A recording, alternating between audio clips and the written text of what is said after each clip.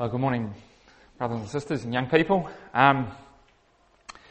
Firstly, I need to just recap over some of our talk yesterday. I did get approached by a few people, and I need to sort of clarify something. I was perhaps a little bit misunderstood when I mentioned that Jesus saying, "Forgive them, for they know not what they do," was directed at the Roman soldiers and not the Jews. I was meaning not specifically the leaders of the Jews, those that were, as I sort of mentioned, deemed to be without a cloak or without a covering. And the basis of that idea was really from an Old Testament prophecy where Jeremiah, because of the sins of the people, was asked 3 times through the prophecy of Jeremiah not to pray for the people. I must admit, though, it did cause me to go away and have a look at things, and I have to confess in being somewhat wrong in this matter. And I just want to run over again where this is not good. Hey. Right, go back into it. Just to recap over where perhaps the direction of Christ's words were in terms of this statement. So,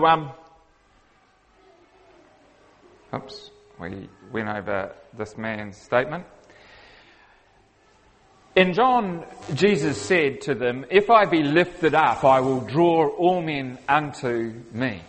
And his crucifixion was going to be that point in time which was actually going to be the point which would unify all men under the common umbrella of the sacrifice of Christ. And hence the reason, of course, that superscription that was written above the cross was written in Greek, Latin and Hebrew. All nations represented there could see and understand that this is Jesus, the King of the Jews. And this statement, therefore, becomes somewhat universal. But in looking at the Acts of the Apostles, Peter said, "Now, brethren, I wot that through ignorance ye did it, and also your rulers." So it seems as though that Peter's statement concerning the crucifixion was in fact that even the rulers were largely ignorant when it came to the crucifixion of Jesus Christ. And again, later on in Acts chapter 13, Paul, "For they that dwell at Jerusalem and their rulers, because they knew him not, nor yet the voices of the prophets, which are read every Sabbath day, they have fulfilled them in condemning him." So there's a certain aspect in which both Peter and Paul identify the fact that the rulers were ignorant. So Jesus' words, "Forgive them, for they know not what they do," is endorsed really by both Peter and Paul. Also Jesus himself, in John chapter 8, Jesus said to the rulers or the leaders of that day, "When you have lifted up the Son of Man, then you will know that I am he." And it seems as though Jesus himself is indicating that the crucifixion is going to be that point where they would become responsible. But before then, there was a certain amount that was done in ignorance. So I have to confess that Jesus' words, "Father, forgive them, for they know not what they do," was directed not just at the Roman soldiers. In fact, probably primarily it was directed at the Jewish leaders and the Jewish people. But it was a universal statement. So I just sort of thought I would run through that and make that clear as we move on. It's interesting that this sin of ignorance comes up really again in terms of when Christ returns in Zechariah chapter 12. "I'll pour upon the house of David in the spirit of grace and supplication, and they shall look on me whom they have pierced."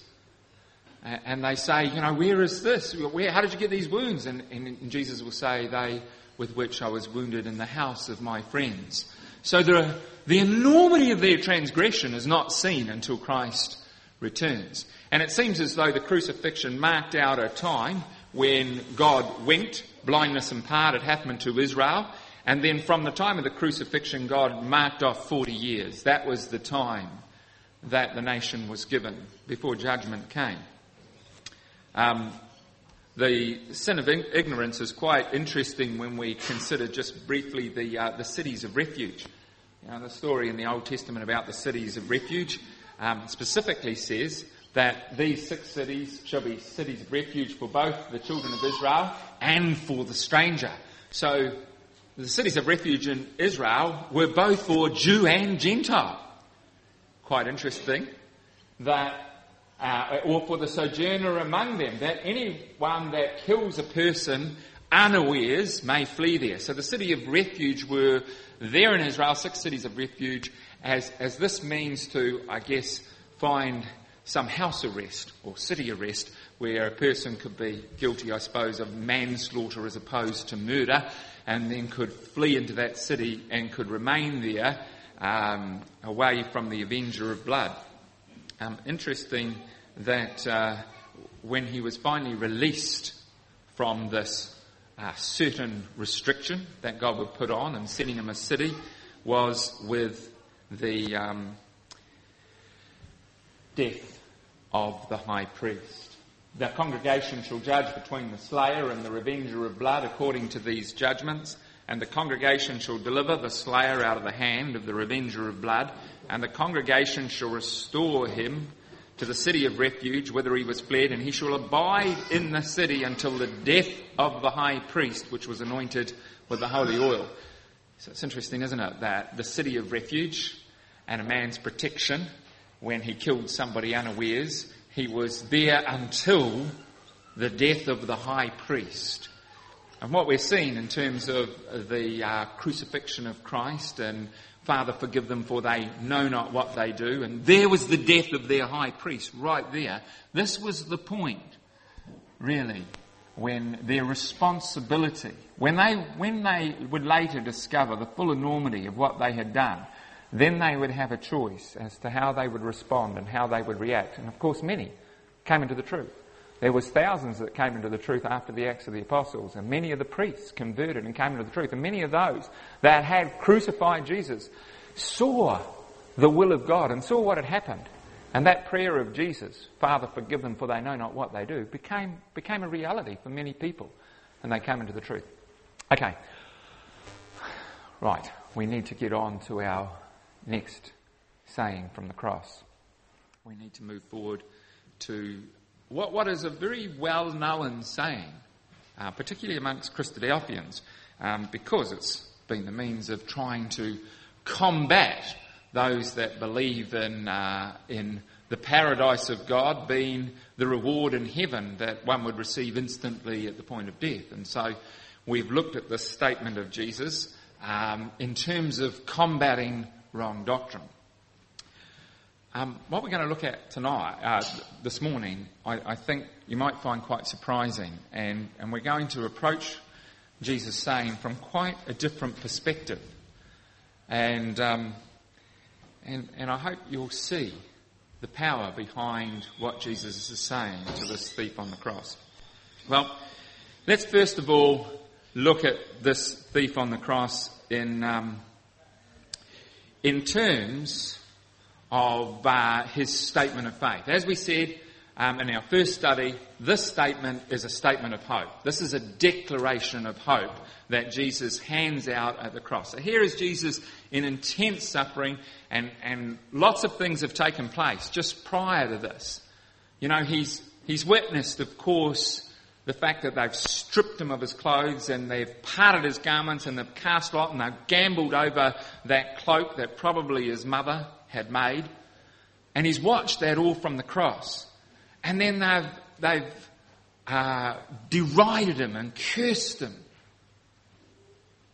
And all of this he's seen from the cross. And in the midst of this, when one of the thieves on the left hand derides him, this other one turns around and says to him in verse 40, he says, "Don't you fear God, seeing we're in the same condemnation?" And it's an incredible thing that happened at that cross that Jesus would have heard, that on the right hand side of him, this thief suddenly turns around and says, They're talking across Jesus to the other guy on the other side. They're talking straight through him. Jesus in the midst of them.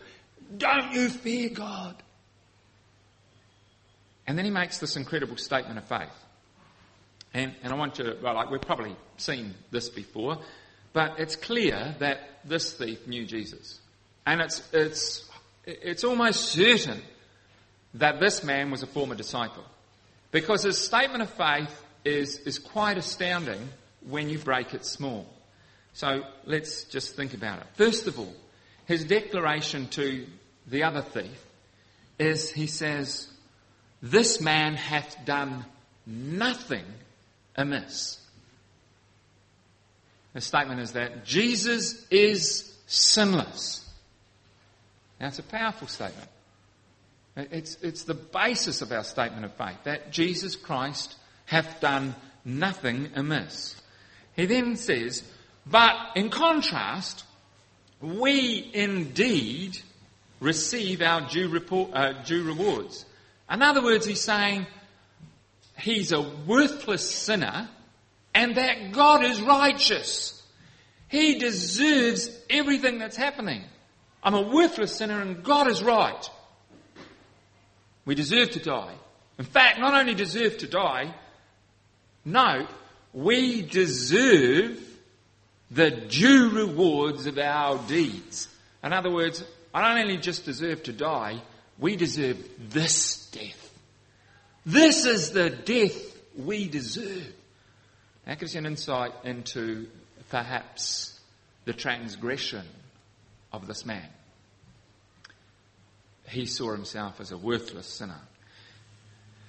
Then he says, Lord.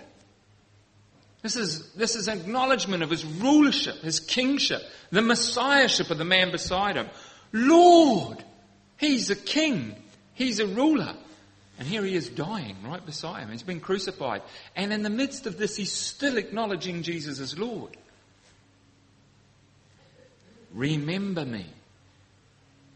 What's he saying? Jesus is being crucified. He's being killed. He's been executed right beside him, with him. And he's saying, Lord, remember me. In other words, Jesus must die, but he must rise.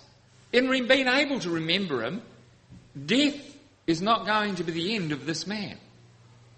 There is something that's going to happen which is going to cause him to rise again. He says, when you come again into your kingdom. So this man's now declaring that Jesus is going somewhere and going to come back again. In other words, he must understand the principle of the resurrection. He must understand that this man is going to ascend to heaven and that he's coming again to give a kingdom. So this man has quite an incredible statement of faith. And obviously his statement concerning the kingdom of God was that this man believed in the restoration of the kingdom to Israel. He hoped in the restoration of the kingdom to Israel, and he believed the man beside him that was being executed was the one that could achieve this. Now, who amongst the disciples were at this point? Amongst the disciples who ran away and fled, who were confused at what was going on? Peter, who denied Jesus 3 times? This man sees it very clear. And he's looking at a man that's been executed. Remember me when you come into your kingdom. In other words, Jesus Christ is going to come and act as judge. He's going to judge, and he's going to be able to remember him. So, who do we think the thief on the cross was? If this was a former disciple, not that we know, obviously we don't know exactly who he was, but, who might he have been? What might his background have been? What was he there for? Any ideas? Why was he being crucified next to Jesus? It says he was, one record says he's a thief or a malefactor. The word malefactor simply means an evil doer. It's used in Timothy. So he was a man that did wrong things. And he's often called the thief on the cross. But, the Romans, despite the fact that they could be rather brutal, had quite a just legal system. And And they tried to do everything. They had to account for everything in terms of if they were going to have an execution, it had to be deemed to be a just execution.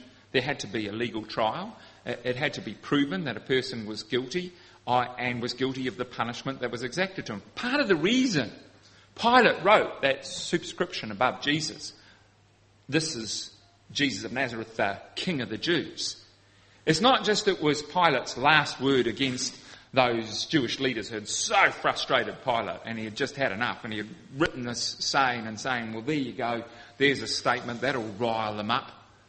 It wasn't so much just about riling the rulers. It was justification before Caesar. This man, Pilate, had found no fault in Jesus. He had gone through a trial and found no fault in him, and somehow he had to justify his execution.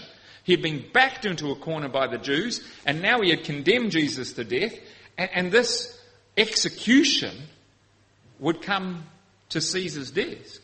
And if it was found that there was no fault worthy of him to die, and so Pilate had written, "This is Jesus of Nazareth, the King of the Jews," and by doing so it justified his judgment, because this man, of course, was an insurrectionist. He was against the Roman Empire. He was a challenge to Caesar. He claimed himself to be king, and the Jews were meant not to have their own sovereignty. They were under Roman rule. So as a king, he was an insurrectionist, and that justified Pilate's thing. But what do you think this man might have done? Obviously, to receive capital punishment, surely he couldn't have been a thief. What did they do with thieves in those days? Normally they had their hands chopped off, didn't they? If they got caught, they had their hands chopped off. But Roman crucifixion was not normally exacted to a thief, unless, of course, he was perhaps stealing from Caesar.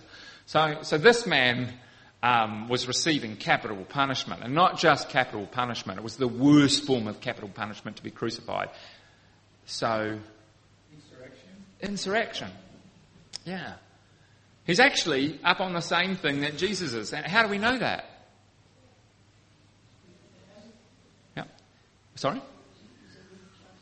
We justly deserve, yeah. There's something else that we know, that we've got a real insight into who this man is. We're under the same condemnation. Yep, exactly. So Jesus is there under the condemnation of insurrection, and he says we're under the same condemnation. That's really good. I hadn't even looked at that one. That wasn't the one I was thinking of, but I'll take notes of that. Not just the same condemnation, there's something else there. Anybody know what it is? A real insight into who this man is.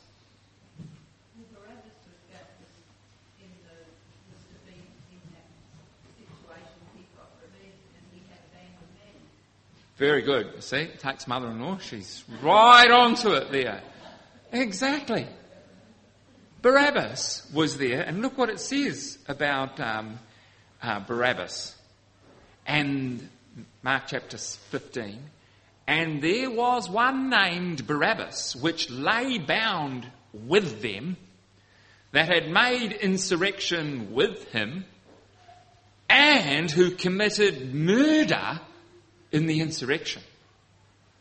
Now this is a very powerful insight, that when Jesus was being tried, the leader of a group of thugs that were zealots, lay there with the insurrection. These were people that wanted to overthrow the Roman rule. They wanted to set up the kingdom of God. They wanted to restore the kingdom to Israel. Barabbas is a Hebrew name. These were Jews that were being bound with Jesus, but they were under the same judgment of insurrection. Jews guilty of their plots against Rome. And Barabbas, the ringleader, gets let off. But this man and his friend get crucified. Now the Bible's telling us that because that's who they are. These are Barabbas's men. They are guilty of insurrection, but not just insurrection. Look at what the Bible's telling us there. They're guilty of murder. This man could say, we receive justly. We deserve this. Look at what we've done. This man had got caught up in the moment of Barabbas and his men. He'd been caught up in this feeling, we can set up the kingdom of God Israel. What are these filthy Romans doing here? Why do we have to pay taxes to Caesar? And they had been there to overthrow the Romans. And somewhere along the track, these men had done some atrocious things. And they had committed murder. And the guilt that this man bore was quite phenomenal. So,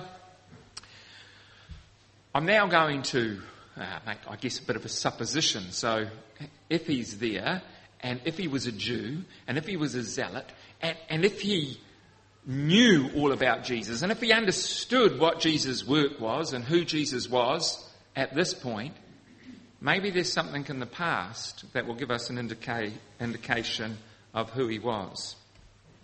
All right?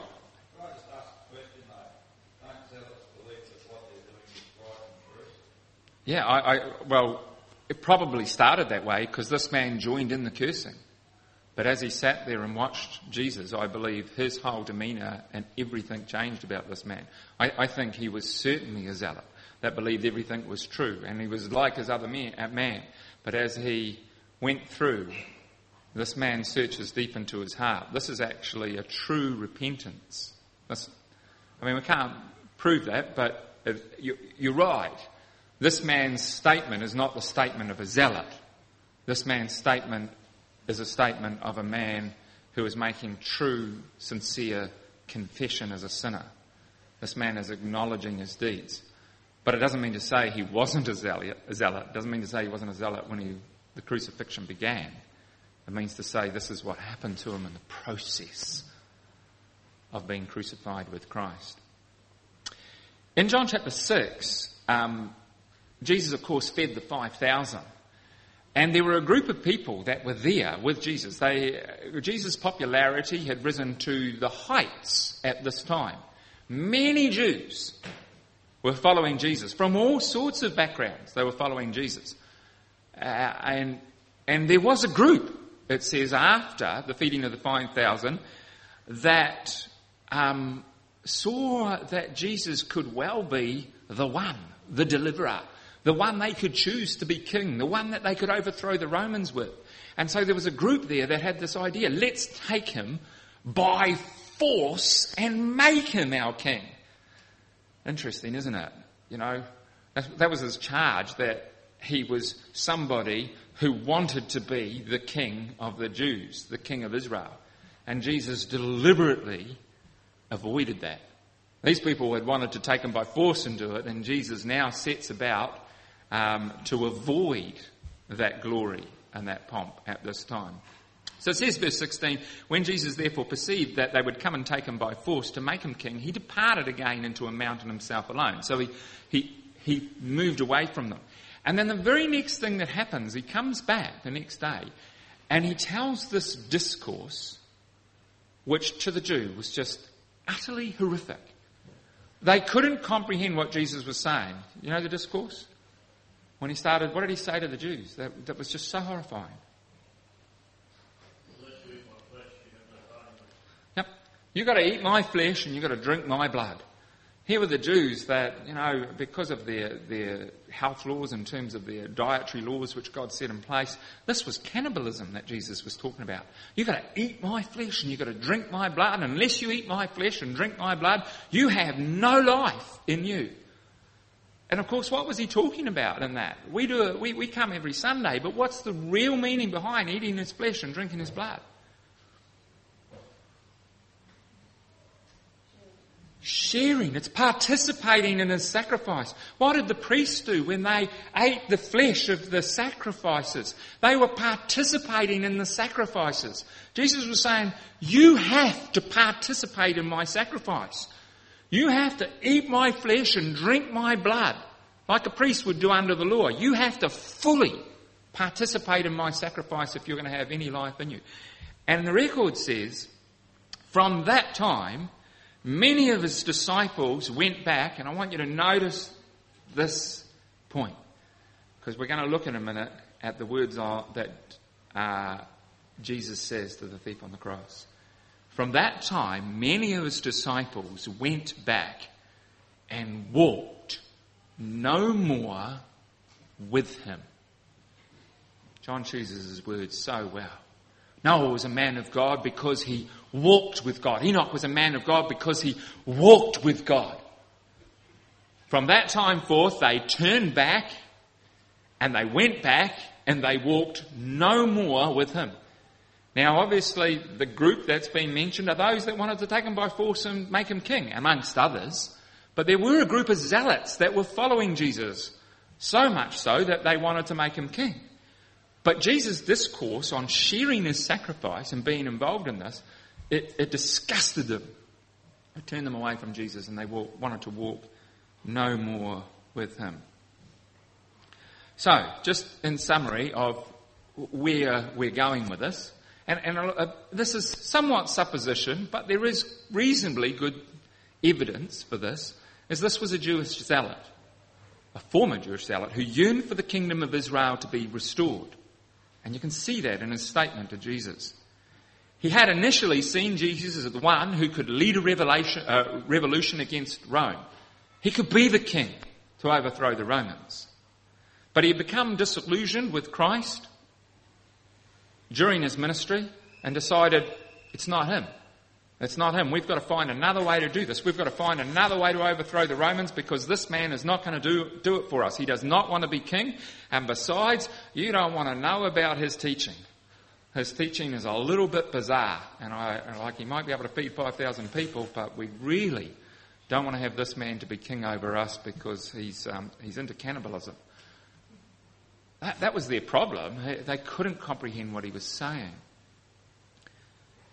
And behind Jesus' words was the fact that they needed to share graphically in his sacrifice. And so, in trying to preempt the kingdom, he found himself now, at this moment, face to face with death, right alongside that man, Jesus Christ. The man that he had began to follow and turned away from. The man that he couldn't comprehend. The man that had said, unless you eat my flesh and drink my blood. And you know what? He could smell the blood beside him. He got the closest view of the flesh and blood of Jesus Christ, perhaps of any man. He was right next to him. And just the stench, the smell, the look, as he turned to see Jesus and he could see the blood in his face, and as Jesus was speaking, he was almost sharing in the blood and the flesh of Jesus right beside him. It was very real. And so he asked that question, Lord, remember me when you come into your kingdom. And I'll just go back a little bit. In terms of reading Jesus' response, it's an unusual response, isn't it? Because he says, remember me when you come into the kingdom. And Jesus said unto them, I say unto thee today, thou shalt be with me in paradise. And the word he uses for paradise is literally the word for a garden. It's the same word used in Revelation chapter 2 verse 7. In fact, it's only used in two other places in the New Testament. Revelation chapter 2 verse 7, to him that overcometh I will give to eat of the tree of life, which is in the midst of the paradise of God. Which is in the midst of the paradise of God. So Revelation chapter 2 verse 7 takes us right into the midst of the garden. So Jesus' response to this thief this malefactor, this murderer, was very different to what the thief was asking. Remember me when thou comest into thy kingdom. What do we emphasise in terms of Jesus' response? What's the word we emphasise? Today. We always focus on the word today and trying to give an exposition of this, and where we put the comma that Jesus is saying, look, truly I say unto thee, today you'll be with me in paradise. We say, no, that's not right. If you change the comma and you move it over here and say truly I say unto thee today, you will be with me in paradise. So that's the way we focus upon it, and that's our focus upon the verse. And the other word we look at is paradise, and what Jesus was saying was quite different. Do you know, I think there's an active verb in this verse which is far more powerful, and I believe it's the emphasis of what Jesus is saying. And I'm sure when we're finished with this, you'll see that this is Jesus' emphasis. What do you think the active verbs are in this verse? Pardon? Shall be. With me. With me. Now, I want you to realise how much this changes this verse. If you change the entire emphasis on Jesus' words as to be with me, Jesus is not giving this man guaranteed access into the kingdom. You know, I've heard it said that, I'd love to be like the thief on the cross. He's the only man that had a guaranteed passage to the kingdom of God. Jesus had promised him a guarantee that he'd be in the kingdom of God. Now, Jesus never did that with anybody. What would happen if Jesus died and the thief on the cross thought, I suddenly had all my hope in this man and now he's died. I thought he was going to get off the cross. And suddenly turned. You know, our life of opportunity exists right up to the point we die. This man still had opportunity to change. But Jesus' emphasis, if you suddenly make the emphasis on the with me, it's not about a statement of a promise of guarantee. It's a conditional statement. He's turning around and latching on to the words of this man, and he says, look, and this is Rotherham's translation. I think this is a beautiful translation. And I think it's the key to Jesus' words. And Jesus said unto him, verily I say unto thee today, with me you will be in paradise. In other words, without me you won't be in paradise. And then it doesn't matter where the today is. And it doesn't matter how you say it. I say unto thee today, or I say unto thee today, with me you'll be in paradise. Because the point is true. Right there and then, that day, if that man stayed with Jesus, he would be in paradise. Jesus says, I am the way, the truth and the life. Through me you can enter in. I am the door. With me you will receive the promise of God. Without me you won't. And this man in his dying moments turned to Jesus and he said, Lord. And that's the moment. That's the very moment when Jesus turned around and said, he's turned away from himself, from coming to his own solution to his problems and saying, I'm going to bring about the kingdom of God. I'm going to preempt the kingdom of God and overthrow the Romans. He's now turned around and said, Lord. And he just attached himself to Jesus. What did the Apostle Paul say? I am crucified with Christ. And it's the same for all of us. With Christ, if we are crucified with Christ, the promise of the paradise of God is true for us. That's the power behind Jesus saying, with him, we must be with him in his sacrifice, because if we're not, we won't receive the promise. Now, so Paul says, I am crucified with Christ. Nevertheless I live, but Christ liveth in me. And the life I now live in the flesh, I live by faith unto the Son of God who loved me and gave himself for me. I am crucified with Christ, and this man was being crucified with Christ. We're going to have to move on a little quicker. So, Jesus said, with me you'll be in the paradise of God. And there's no accident that Jesus used this term paradise. And we're going to see why he used it. Why? It's not what the thief asked, of course. He said, remember me when you come into your kingdom. And we kind of imagine, it's the promises to Abraham. It's the kingdom of Israel restored. This is Zion in all its glory. And Jesus said, with me, you'll be in paradise. You'll be in the garden with me. And so when we think about some of Jesus' words, it says, as Moses lifted up the serpent in the wilderness, and of course we go straight back to Genesis chapter 3 when we see the serpent upon a pole. As Moses lifted up the serpent in the wilderness, so must the Son of Man be lifted up. And here's a picture, of course, of what Jesus was saying in John chapter 3, actually taking place. And Jesus, of course, said, now is judgment on this world, and the prince of this world shall be cast out. And if I be lifted up, I will draw all men unto me. And this is what's taking place.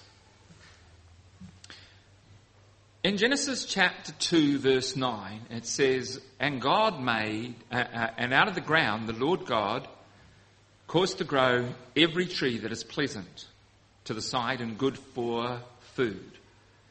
And the tree of life also in the midst of the garden.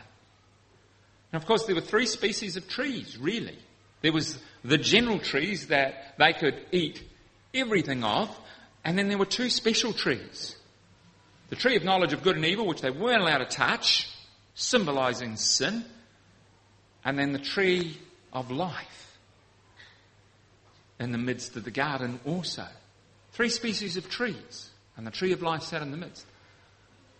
3 people were hanging on 3 crosses, 3 bits of wood there. And John's record is very clear. It says, and they crucified him and 2 other with him on either side of him. And Jesus was in the midst of them. John is very specific in that. They didn't just crucify one on his left and one on his right. Jesus is right there in the midst. And John is taking you straight back to the tree of life, which is in the midst of the garden. And Jesus is there as that tree of life.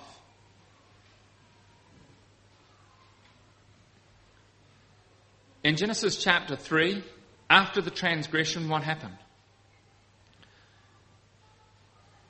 Adam, of course, became guilty. Sin does this. Sin makes us shameful before God. And after Adam transgressed and violated God's covenant and broke the single law that God had given in the garden, Adam became naked. Not just naked, he became ashamed of his nakedness. He wanted to hide from God. He wanted to run into the trees and hide from God from his nakedness. And he said to God, I heard thy voice in the garden, and I was afraid because I was naked and I hid myself. Do you know, when they crucified Jesus, of course, they stripped him of his garments. And he hung on a cross, naked. And Hebrews says that looking unto Jesus, the author and finisher of our faith, who for the joy that was set before him, not just endured the cross, he despised the shame. Literally means to laugh at the shame, to think against it. He just totally laughed at the shame. Because this man had nothing to be ashamed of before his Father. Because this man had never done anything amiss. And there he was, naked and innocent before his God. Naked and innocent before his God. I want you to think about what Jesus is actually saying to this thief, because this is so powerful. And it's powerful to you and I. The promise Jesus is giving this man is not about a wonderful inheritance where we could swim with the dolphins and we can play with lions and we can enjoy ourselves under a glorious garden, fruit trees and Eden. The promise this man, that Jesus is giving this man, is freedom from the one thing that is burning the heart of this man. This man is hanging on a cross and he has committed treason and he has committed murder. And he knows it. And he knows that he's worthy of death. He's guilty of death because he's committed murder. And he's saying, Lord, will you remember me when you come to your kingdom? He's pleading for grace, for mercy, for compassion. And Jesus is saying to him, with me, you'll be in the paradise of God. You'll go straight through the cherubim into the paradise of God, into the time when Adam and Eve had not transgressed, and the time when they were innocent before their God, when they didn't have to bear the guilt of their consciousness of their sins. You'll be free from your sin. That's our real hope, brothers and sisters. That's the hope that Christ promises us. More than anything else, that's what we should yearn for in our life. Paul said, who can free me from this body of death that he carried about? The things I would, I do not. The things I do not, those are the things I do. Who can free me from this body of death? Our life with Christ is freedom. You know, we should yearn for the judgment seat. We should desire the judgment seat. The time that we can stand before Christ and feel the weight of not just our sins forgiven, but our guilt, our conscience being purged and being free in Christ. To be unified with God in pure conscience so that God can look at us and we're not sinners. We're totally holy and beautiful and we can worship in the beauty of holiness. That's what the promise is of being in Christ. It's to be purified. The judgment seat shouldn't be something we should fear. Too many pictures are painted of fear and trepidation of the judgment seat. The judgment seat for the believer is going to be the greatest day of his life. The judgment seat for the believer is going to be go to the one that he knows is the man of compassion. To almost want to run to this man of compassion. Oh, sure, not in our confidence.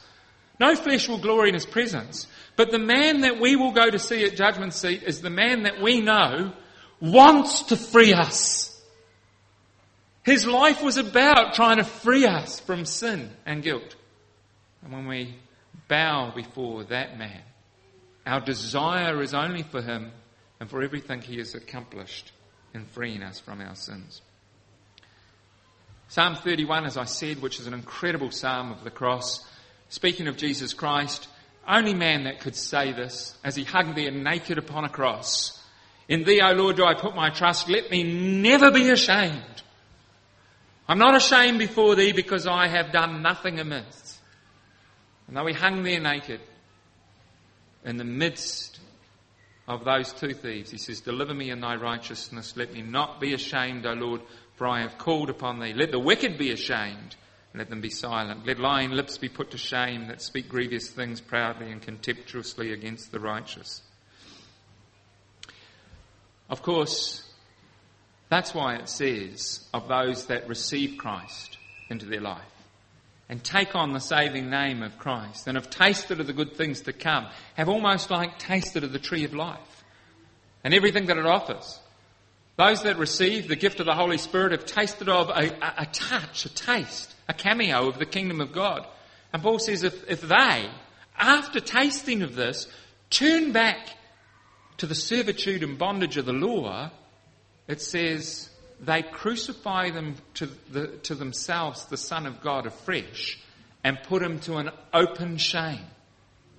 They publicly display him in shame because they've rejected the only man that had done nothing amiss. Well, we are going to have to move on very quickly and we'll probably in our next session cover this a little bit more, but to move forward to the next saying of Jesus on the cross. And this is the last saying, of course, before darkness came about. And during that time, during that 3 hours between 9 a.m. and 12 p.m., sometime during that time, Jesus' mother and John approached the cross and overcame their own shame in being able to approach Jesus there on the cross. Do you know, it's such a powerful thing when you think about this. All the disciples, all the people that were there in front of them, the Romans, the thieves, the Jews, at this point of time had doubts about who this man really was. You know, Peter had said, thou art the Christ, the Son of the living God. But now what did Peter think? He's hanging upon a stake. He's dying. He's been crucified. He's been condemned as a criminal. And Peter ran away. And all the disciples forsook him and fled because they couldn't comprehend that. And even the most faithful with Jesus had times and moments where they said in their mind, is he really the Son of God? Could this man be the Son of God? Do you know there's only one person? There's only one mortal person that has ever lived that had never a shadow of doubt.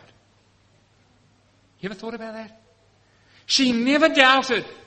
She never considered in her mind this might not be the Son of God. The only person that could ever know that that man up there was truly the Son of God was his mother.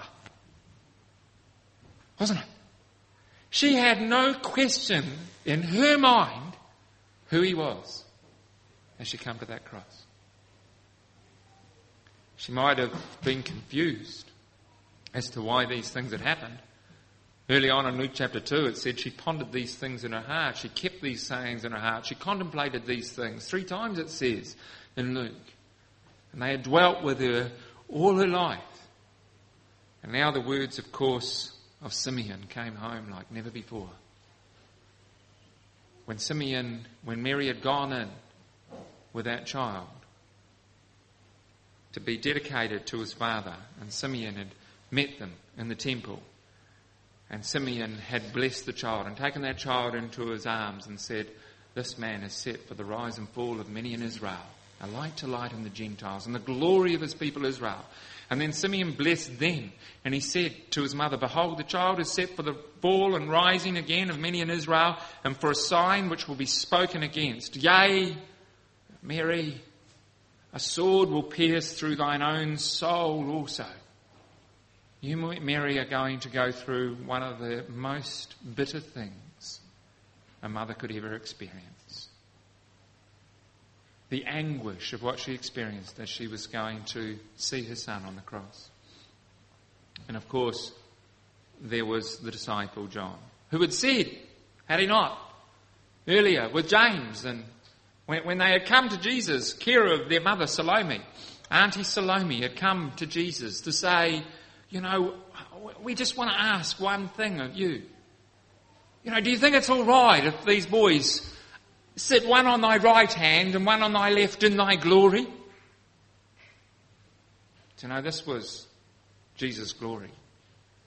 Right here and here now was Jesus' glory. And no wonder Jesus turned around and said, "Can you drink of the cup that I drink of? Can you be baptized with the baptism that I am baptized with?" And they said, "We can. We have the power to." How did John feel at that stage when he looked up at who was on the right hand and the left hand of Jesus and what was happening on the right hand and left hand of Jesus as he hung there in glory? Did he want to be there now? I don't think so. And then there's this just incredible moment, isn't it, where Jesus turns, and as we said, it's like his last will and testament. He looks down at Mary and he says, "Woman, behold thy son." Now obviously he doesn't say mum, and he says woman, and there's really good reasons for that, of course. You know, she had to see herself now as becoming one of his disciples. That family connection was forever going to change. And it's the same term Jesus used, of course, at the wedding. "Woman, what have I to do with thee? Mine hour is not yet come. Now his hour was come." And again he calls her woman. "Behold thy son." But there's more than that, you see. And it goes back to the garden. He was the seed of the woman that was right there and then crushing the serpent. He was directly the seed of the woman. And his terms and his use of that term was taking you right back to what he was accomplishing and drawing your mind back to Genesis chapter 3. "It shall bruise thy heel." Incidentally, by the way, they found recently in excavations remains of somebody that had been crucified in Roman times. And they discovered that instead of being nailed through the front of the feet, they were actually nailed through the side of the feet, through the Achilles tendon, which is the most strongest tendon that could hold the weight of the body. And it's known as it is the most strongest tendon in the entire body. Quite poignant if you think about that. They were crucified with their legs together through the side, and perhaps it's the fulfillment, of course, of "it shall bruise thy heel." And Jesus was smitten in the heel. You know, that was just a little aside, but Jesus is taking Mary back and John back to this incredible statement in Genesis chapter 3, verse 15. "And thou shalt crush his head." Not only that, you know, it was an incredible thing which Jesus was doing, and it was a beautiful thing in terms of his loved disciple John, and he was giving him to the responsibility, to the care and nurture of his mother and to look after his mother. You know, John was forever, along with Peter and James, vying for top spot in amongst the disciples. You know, there was always arguments over who is going to be the greatest in the kingdom of God. It was only really between those three, because all of them knew that they were the top three, because they were the three Jesus took with him all the time. Whether he took them to the Mount of Transfiguration or to the raising of Jairus' daughter or to the Olivet prophecy. They were the three, including Andrew and the Olivet prophecy. But they were the three all the time that were the special, close three to Jesus. So no one would have argued that they were the top three disciples. So when there was an argument amongst the disciples, it was always between these cousins, between James and John and Peter, as to who was going to be the greatest in the kingdom of God. And even John was right, that competitiveness had existed right up to the time when they ran to the tomb. And they, And one did outrun the other. John, that disciple whom the Lord loved, did outrun the other. And when he got there, he stood and stepped aside and allowed Peter to go in first. And I believe that's the first change in John. He has seen everything that Jesus has taught him about love. And you know, they wanted to be the spearhead of the gospel. And John starts it, doesn't he? Acts chapter 4, Peter and John are there when they go up into the temple, but then he disappears off the scene. You don't see him because he was looking after an old lady. And he spent his time caring and nurturing for an old lady. But that man was able to write the epistles of love. You know, this was the son of thunder that could bring fire down from heaven and nuke the Samaritans. Same guy that writes the epistles of love. What a transformation this man went through. Because he saw love emanating from the cross. He saw Christ for who he was. And Jesus turned around and said, "Son, behold thy mother." It's a beautiful picture of Jesus' love being demonstrated. You know, in John chapter 15, Jesus says, "You shall no longer be called servants, but you shall be called friends." And so these disciples had gone from being the servants of the Lord, the disciples, and they'd gone into a new relationship of being friends. Do you know, John was just about to enter into a whole new relationship, a transition which would go from disciples to friends to now brothers, wasn't he? Because wasn't that James's responsibility as the next oldest to be looking after mum? That would be the responsibility of the next oldest after Jesus was died. James should have taken that role on.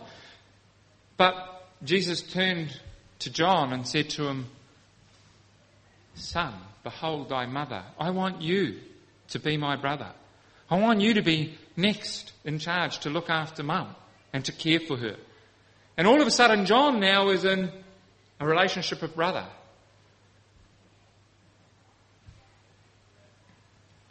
Of course it says that in Matthew chapter 12, "Whoever shall do the will of my Father in heaven, the same is my father, my mother, and my brethren." And from that moment forth, they became brethren. "Go and tell my brethren, I go before them into Galilee." And this was an incredible relationship that was developed at the cross. Well, we're well past our time, so we shall leave it there. But what an incredible thing, brothers and sisters, to see Jesus and giving an incredible promise to a man that was a murderer. Think about that, a man that was a murderer. And he came under this grace of Christ to be free from his guilt. And then the incredible thing that that Jesus could turn to his mother and his loved disciples and still be showing love and care towards them when all around him was hate. All around him was evil. And yet he was still showing love. That's the same Jesus we know, that we've come to know. And it's the same Jesus we'll face when we go to the judgment seat. It's not a different man. He's not a hard man reaping where he had not sown. He's a man which really wants us to be in the kingdom, who really wants to save us, who really wants us to be free from this body of death. All we have to do is be with him.